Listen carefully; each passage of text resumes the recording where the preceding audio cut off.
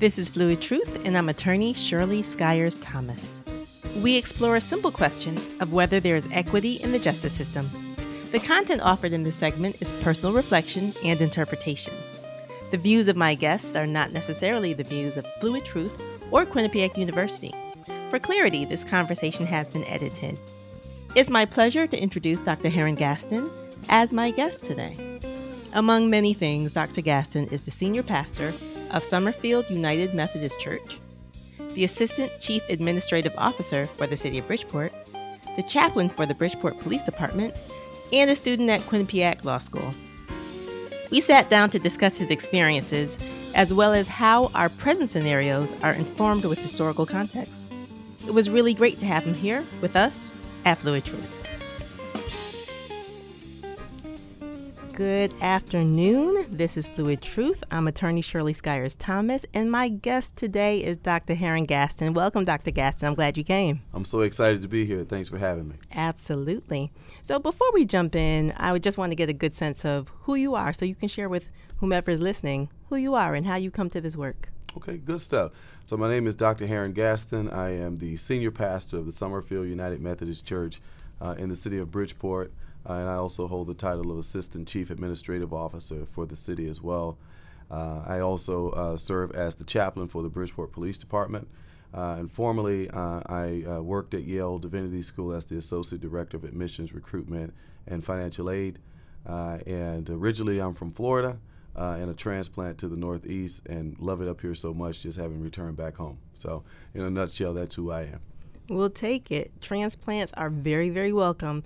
And you know the weather conditions here, and you're still willing to stay. Oh, absolutely. I know the weather conditions. I've been here 12 years now. So every year I'm like, I'm going home during the winter, and I find myself still here. So I love it. So it's something more than weather. Absolutely. I'll take it. And also, before we even jump in, you have embarked on yet another career accolade and change for you. Tell us about you jumping back into school. Oh, yeah. So I've pretty much been in school all of my life. I have a bachelor's degree in political science, pre-law studies. I have a master of political science, public administration, a master of divinity, a master of sacred theology, a doctorate in psychology and counseling around ministry from Andover Newton Theological School, and the other degrees coming from Yale. I'm also a student at Quinnipiac University School of Law, and in my last year. So it's exciting. Well, all right. Congratulations on your last year. And hopefully the last degree that I'll ever work on in my entire life. You say that now. But having listed all those degrees, I'm not certain that that's going to be the case. Well, I got more degrees than a thermometer. I think I'm tired. Congratulations on this. Thank you. I appreciate it. So why did you want to jump into law? Yeah, so one of the things that really drove me into law is I think that there is a disparity that exists within our current criminal justice system, and I like to call it our current criminal legal system, because I think that when you look at the criminal justice system as a whole within the United States context, you see just us, and what I mean by that is mostly represented by black and brown folks, but overwhelmingly black men. And I think that we have more individuals in community control or the criminal justice system today than we had in 1850. And so I think that the conversation is ripe to be had, especially now considering critical race theory and all these other concepts that's coming on the table, to really address the issue of how the modern day criminal justice system serves as a Browning magnet. And I think that it's doing precisely what it was designed to do. And we have to know the history of how police departments were started and formed. We have to understand how the criminal justice system began to swell and the reasons why it began to swell in our country and why certain individuals and certain groups are more inclined to be snatched by our criminal justice system. And I think that has a lot to do with the race-based policies that have been created. And just case in point, during the Reagan administration, talking about making America great again, which was a mantra that we heard more recently with Donald Trump, and helping to really supersize our prisons and targeting and surveillancing poor communities of color, which therefore have given rise to the overrepresentation of black and brown people in the system. And so I became just passionate about that after having worked for folks on Capitol Hill. I did an internship with the late, great John Lewis, who really talked about getting into good trouble, and that stuck with me. I think that every community, as Bayard Rustin would say, needs an angelic troublemaker, somebody to lift these salient issues up and speak truth to power in a way to help dismantle these kinds of systems that far too often are debilitating to our communities and its flourishing.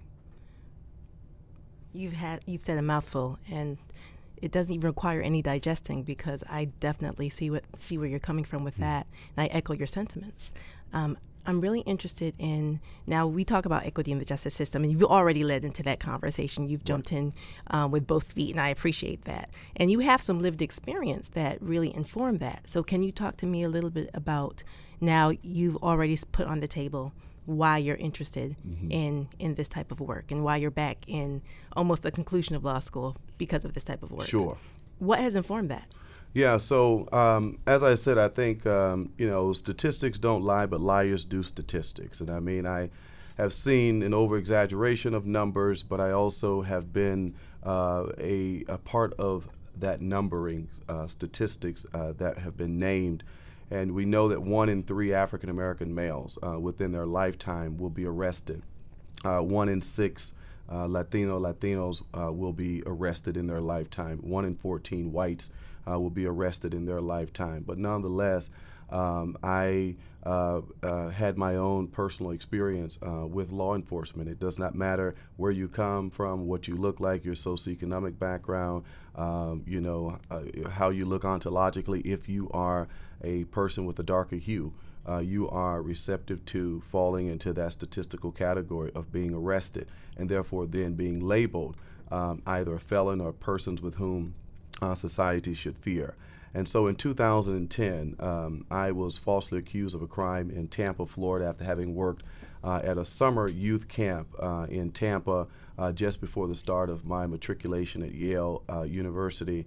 And on October the 5th, I had received a call from the police department from the University of South Florida informing me about the allegations. I responded and said I unequivocally deny the allegations, and so therefore the police department said that they would, stop their investigation. They were just following up, and they had no ironclad proof of anything happening outside of just a testimonial from one of the students. And so what ended up happening is on November the 4th, 2010, after having been reassured by attorneys in Florida, Benjamin Crump, who was working on the case, as well as Daryl Parks, let me know, hey, there's nothing for you to worry about, continue going to class as normal. And I remember vividly on November the 4th, 2010, 5 United States Marshals accompanied by dozens of Yale police officers came inside of the classroom and arrested me in front of my peers, and I was made to feel extremely intimidated with shackles on my legs and shackles on my feet. And following that experience, after having gotten into the police car, we then drove to the New Haven courthouse, where they were going to go and get the warrant. And while I was inside of the custody of the car with the officers, they were saying things to me like, why would you spoil, an opportunity to come to Yale? Like, why did your ass do that? We're going to send you back to Florida so you can answer to those charges. And, it's no surprise that we're coming to pick up a black male from Yale University.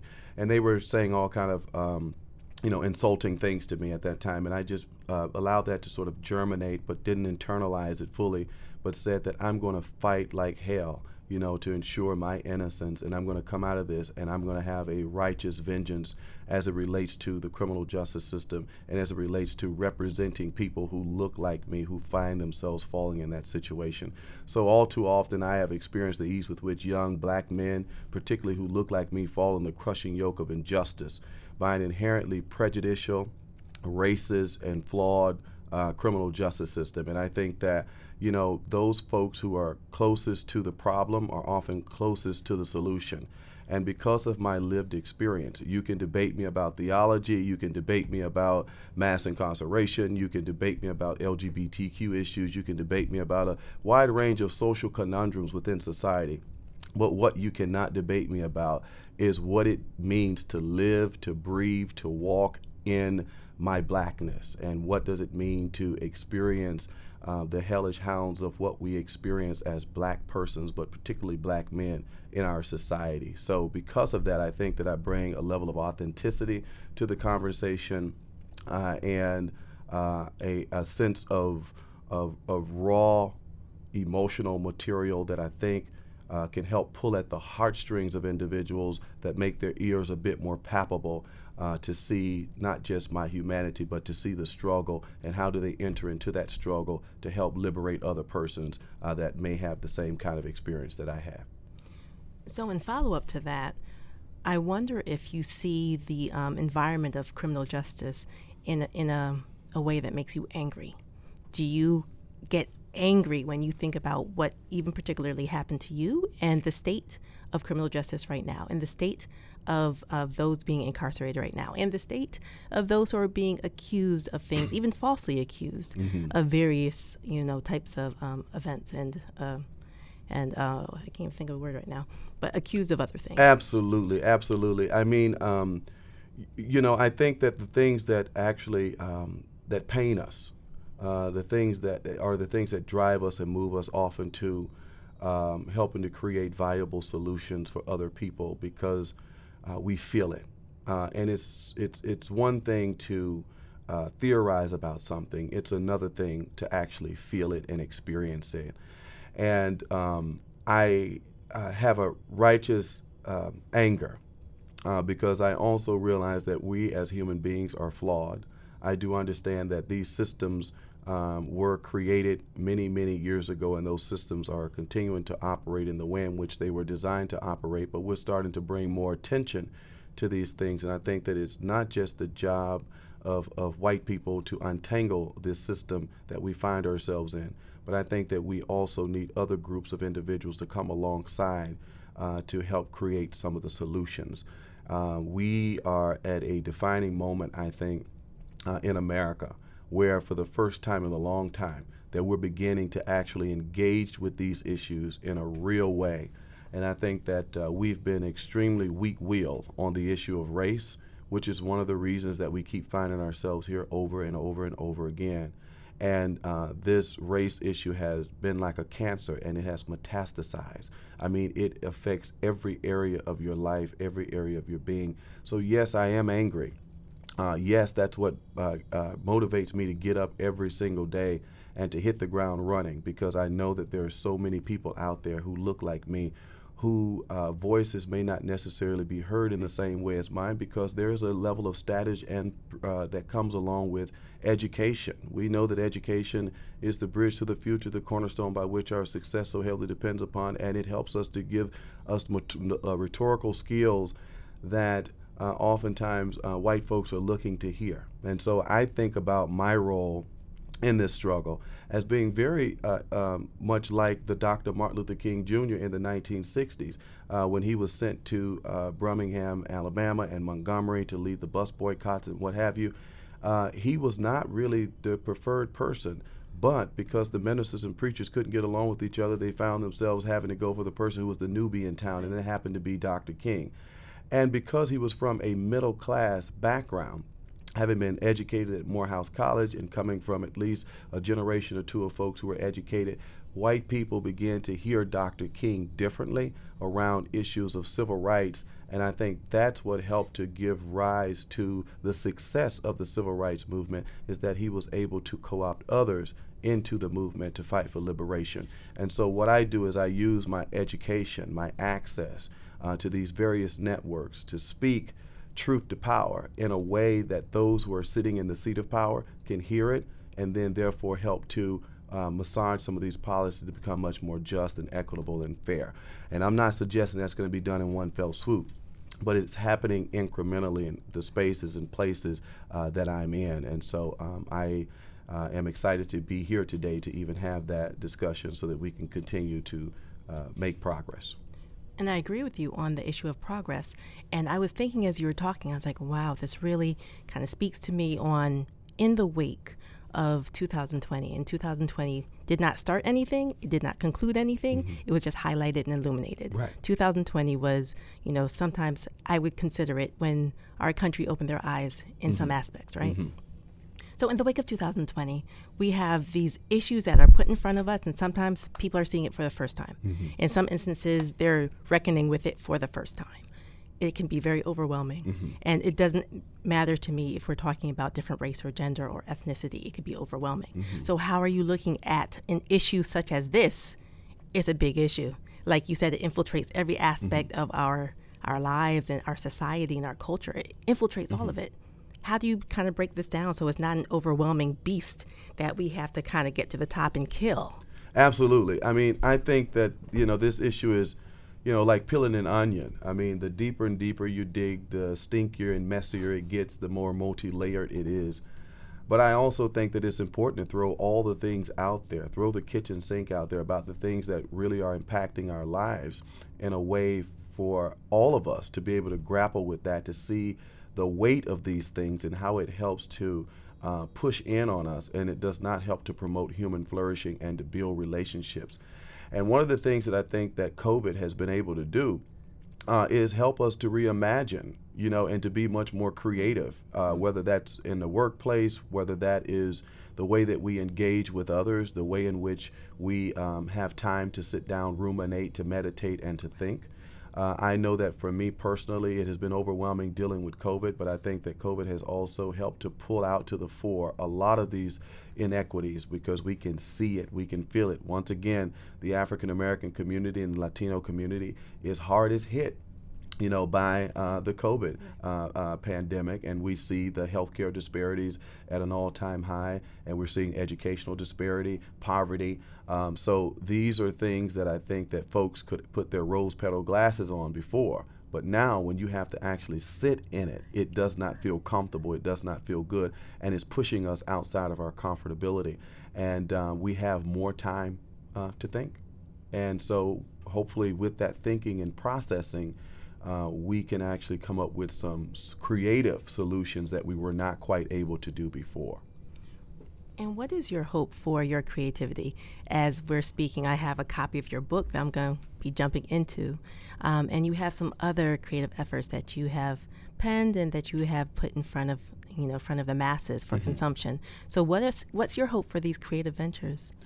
My hope is that we come to a place of acknowledgement of these issues, affirming the lived experience of those whose backs have been against the wall for decades upon decades, and how racism has really pulled away from people being able to become real productive members of our societies because of the grave impediments that exist with certain groups because of racism. So first, the acknowledgement.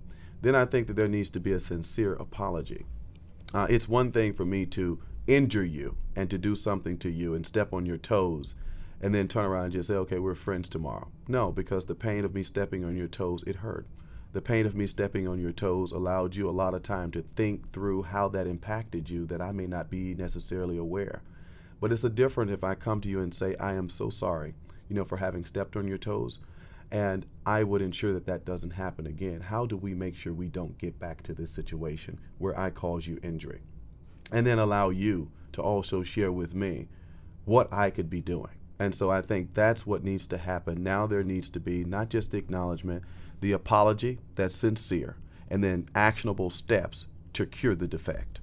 And what I would like to see is reparations for Black people. And I don't know any other group of individuals that have come to the American soil against their will, that was kidnapped, brought here, gave their time, their talent, their service, their gifts, their sweat equity, their blood, and fertilized and impregnated the soil of the United States, but yet are always the ones on the back burner when it comes to any kind of programs or any kind of financial support to help bring the African American community up to where it needs to be. There's a lot of emotional injury that has been done. We need to address it. More so now than ever, we're starting to talk about mental health And one of the things that brought up mental health is white boys or white men going into schools and shooting up schools. And then we started saying, oh, there's a mental health concern. And so if we can talk about that being a mental health concern, what about the post-traumatic stress syndrome of slavery and slavocracy and Jim Crow and lynchings and the shootings of unarmed black men and women in our communities? Mental health has been on the table for us for a long time. But our mental health issues have been categorized in a punitive way, and we've criminalized it instead of dealing with it. And I think that when we look at our criminal justice system, instead of criminalizing people and penalizing them for certain kinds of things, we need to not criminalize mental illness and criminalize post-traumatic stress syndrome from what slavery has caused, and we need to treat it and move to a treatment model. And I think we're starting to have those conversations, but not necessarily in the vein of criminal justice. But I'm hoping that that can be transferable and be a conversation. For that, I think it will be a game changer for the way in which we deconstruct and sort of rebuild anew our criminal legal system in this country. And you brought up this great point about this intersection between mental health and criminal justice, and how it really informs the behaviors. And I know you didn't even speak on this in a way that I know that you would, but the idea of mass incarceration as, having come through this legacy of, unfortunately, the enslaved and Jim Crow, and all the way to mass incarceration, which we're still experiencing right now, and what that looks like and feels like. And you've written about that. Yes. Tell us a little bit about that writing to kind of give us more of an understanding of how you see this. Right. Well, absolutely. I mean, when I was writing that book, it was a lot of raw emotional material that I was dealing with and trying to process within my own experience, but also just, trying to situate this in a historical context. If you don't know your history, you don't know your past. If you don't know your past, you don't know your present. You don't know your present, you don't know your future. And you can't be present to the realities of the future if you're not willing to be present and engaged in helping to really see this from a lens of a historical account. So when we look at the way in which our police departments were formed, the way in which our criminal justice system was formed, it was actually started out addressing slave patrols, and keeping the slaves on the plantation and highly surveillancing them and keeping them in one area. And we can see throughout the generations of how even Jim Crow laws that were really targeted against specific groups of people, particularly black people and particularly black men. Then we can also see, past the 1960s into the 1970s, you see, race-based policies that also impact black and brown folks. We start seeing the targeting of drugs and the concentration of drugs. We didn't have access as black people to the drugs. We didn't have access to the ships and the boats and the yachts and the airplanes. Clearly, they were brought there and helped to decimate the black community. And we helped to create the projects. We helped to create all of those conditions about, inequities in housing. That is something that's been created and manifested from the time of slavery into Jim Crow, and then now what I like to call Jim Crow Jr., that racism hasn't changed that much. It's just put on different outfits throughout different generations and different times. And so I think that the eyes of the future are looking back at us, and they're praying that we can see beyond our own time. And I remember my grandmother always saying, we stand on the shoulders of giants, right? And so we have a reciprocal responsibility to allow others to stand on us. And I think that what we're seeing right now in our society, and I'm not suggesting that people are not fighting in new and creative ways, but I think that we need to get our asses off of the shoulders of our ancestors and stand on our own 2 feet and allow others to be able to stand on us, because we need to be able to not only speak out, but we need to be able to do that in a way that's unflinchingly and not afraid. And I think it takes courage in order to be able to do that. And so my role is to fight for all people, to fight for justice and inclusion. But I have a particularity in terms of who I'm fighting for.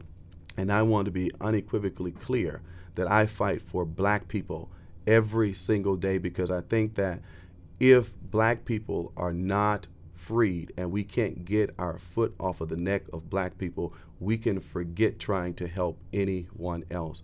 And so what's going on right now is black people are under the gun. Our house is on fire. And it's just, folks are saying all lives matter. Yes, all lives do matter, but all lives cannot matter until black lives matter.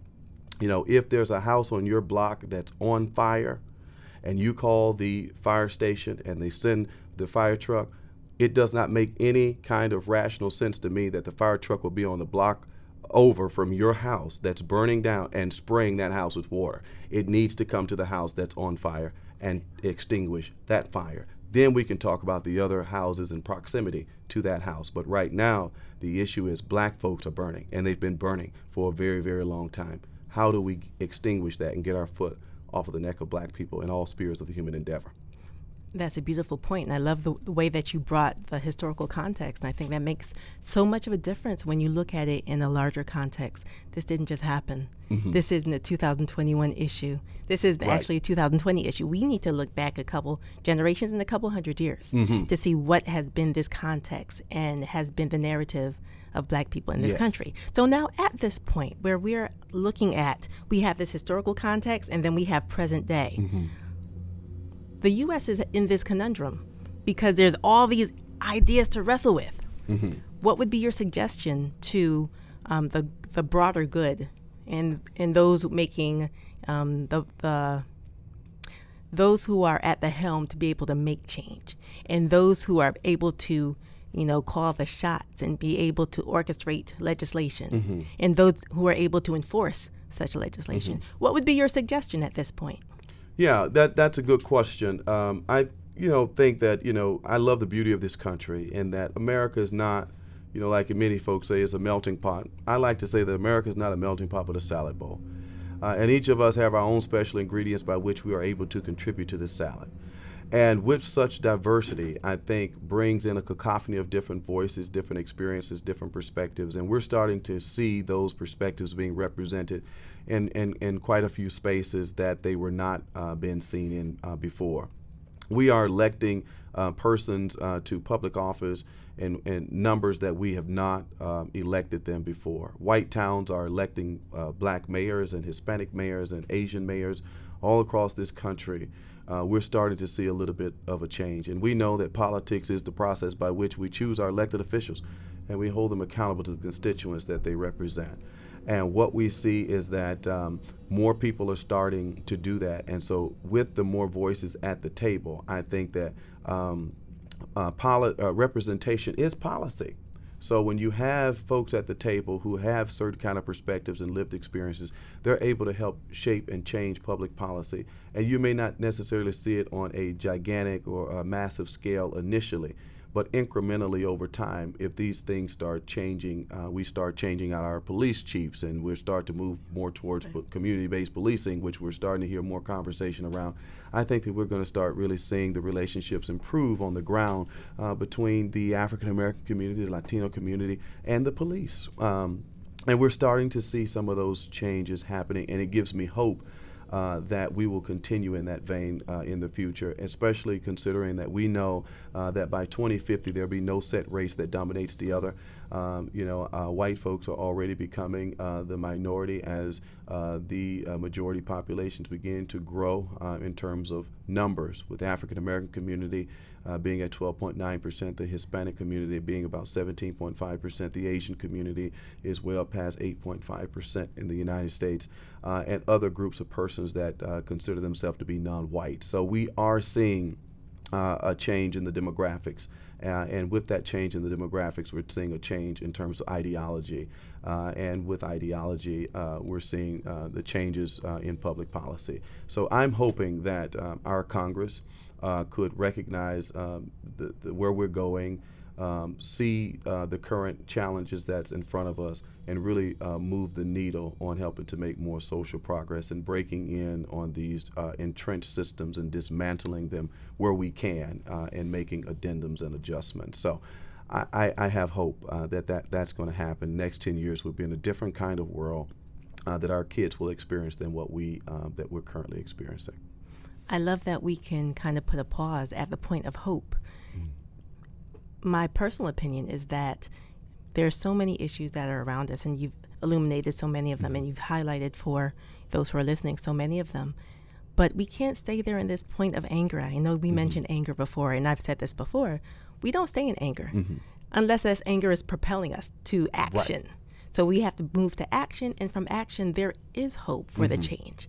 So I love that. So before we wrap up with each other today, can you tell me about a little bit of what you're writing? So if we want to hear more from you and more of your opinions and more of your perspectives, tell us about what you're writing, please. Yeah, so I am writing, my next book is called Let's Talk Race, Diversity, Equity, and Inclusion. And I thought that this was the time that was ripe for that kind of book and for that kind of discussion, as we are trying to figure out ways in various organizations, institutions all around the country on how to be more equitable, how to be more fair, how to redistribute the wealth in a way that is equitable to all people. And I think in order to be able to do that, people need tools. People need resources. There are people who have good hearts, good intentions. I believe that most folks are good people, and most folks want to see the common good happen, but may not necessarily know how to get there. And I think it's important in this moment that we give folks as many tools as possible to try to implement so that they could see success in their organizations, in their lives. I would like to start with training municipalities and entering into the academic guild, because I think that,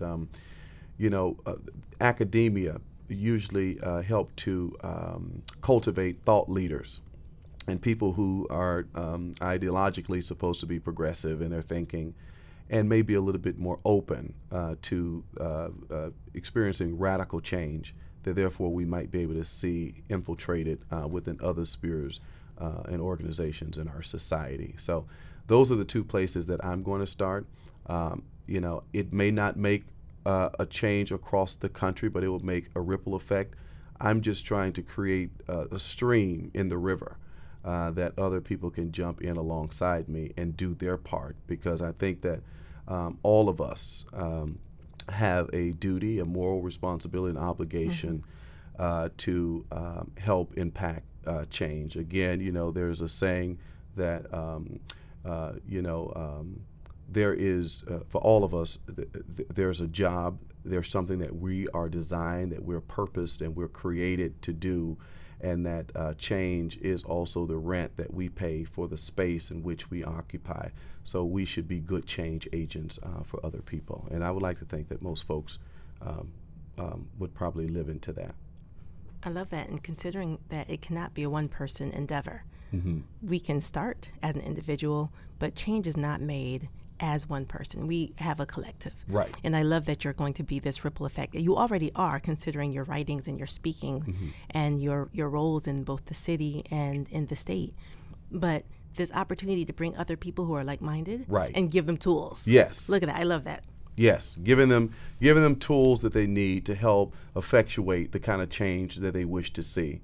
And it's not just giving people tools, but giving people also language to use that becomes a little bit more, again, palpable for others to hear. And I think that, people can stomach to take a hard word from you when they know that it's coming from, a good place. True.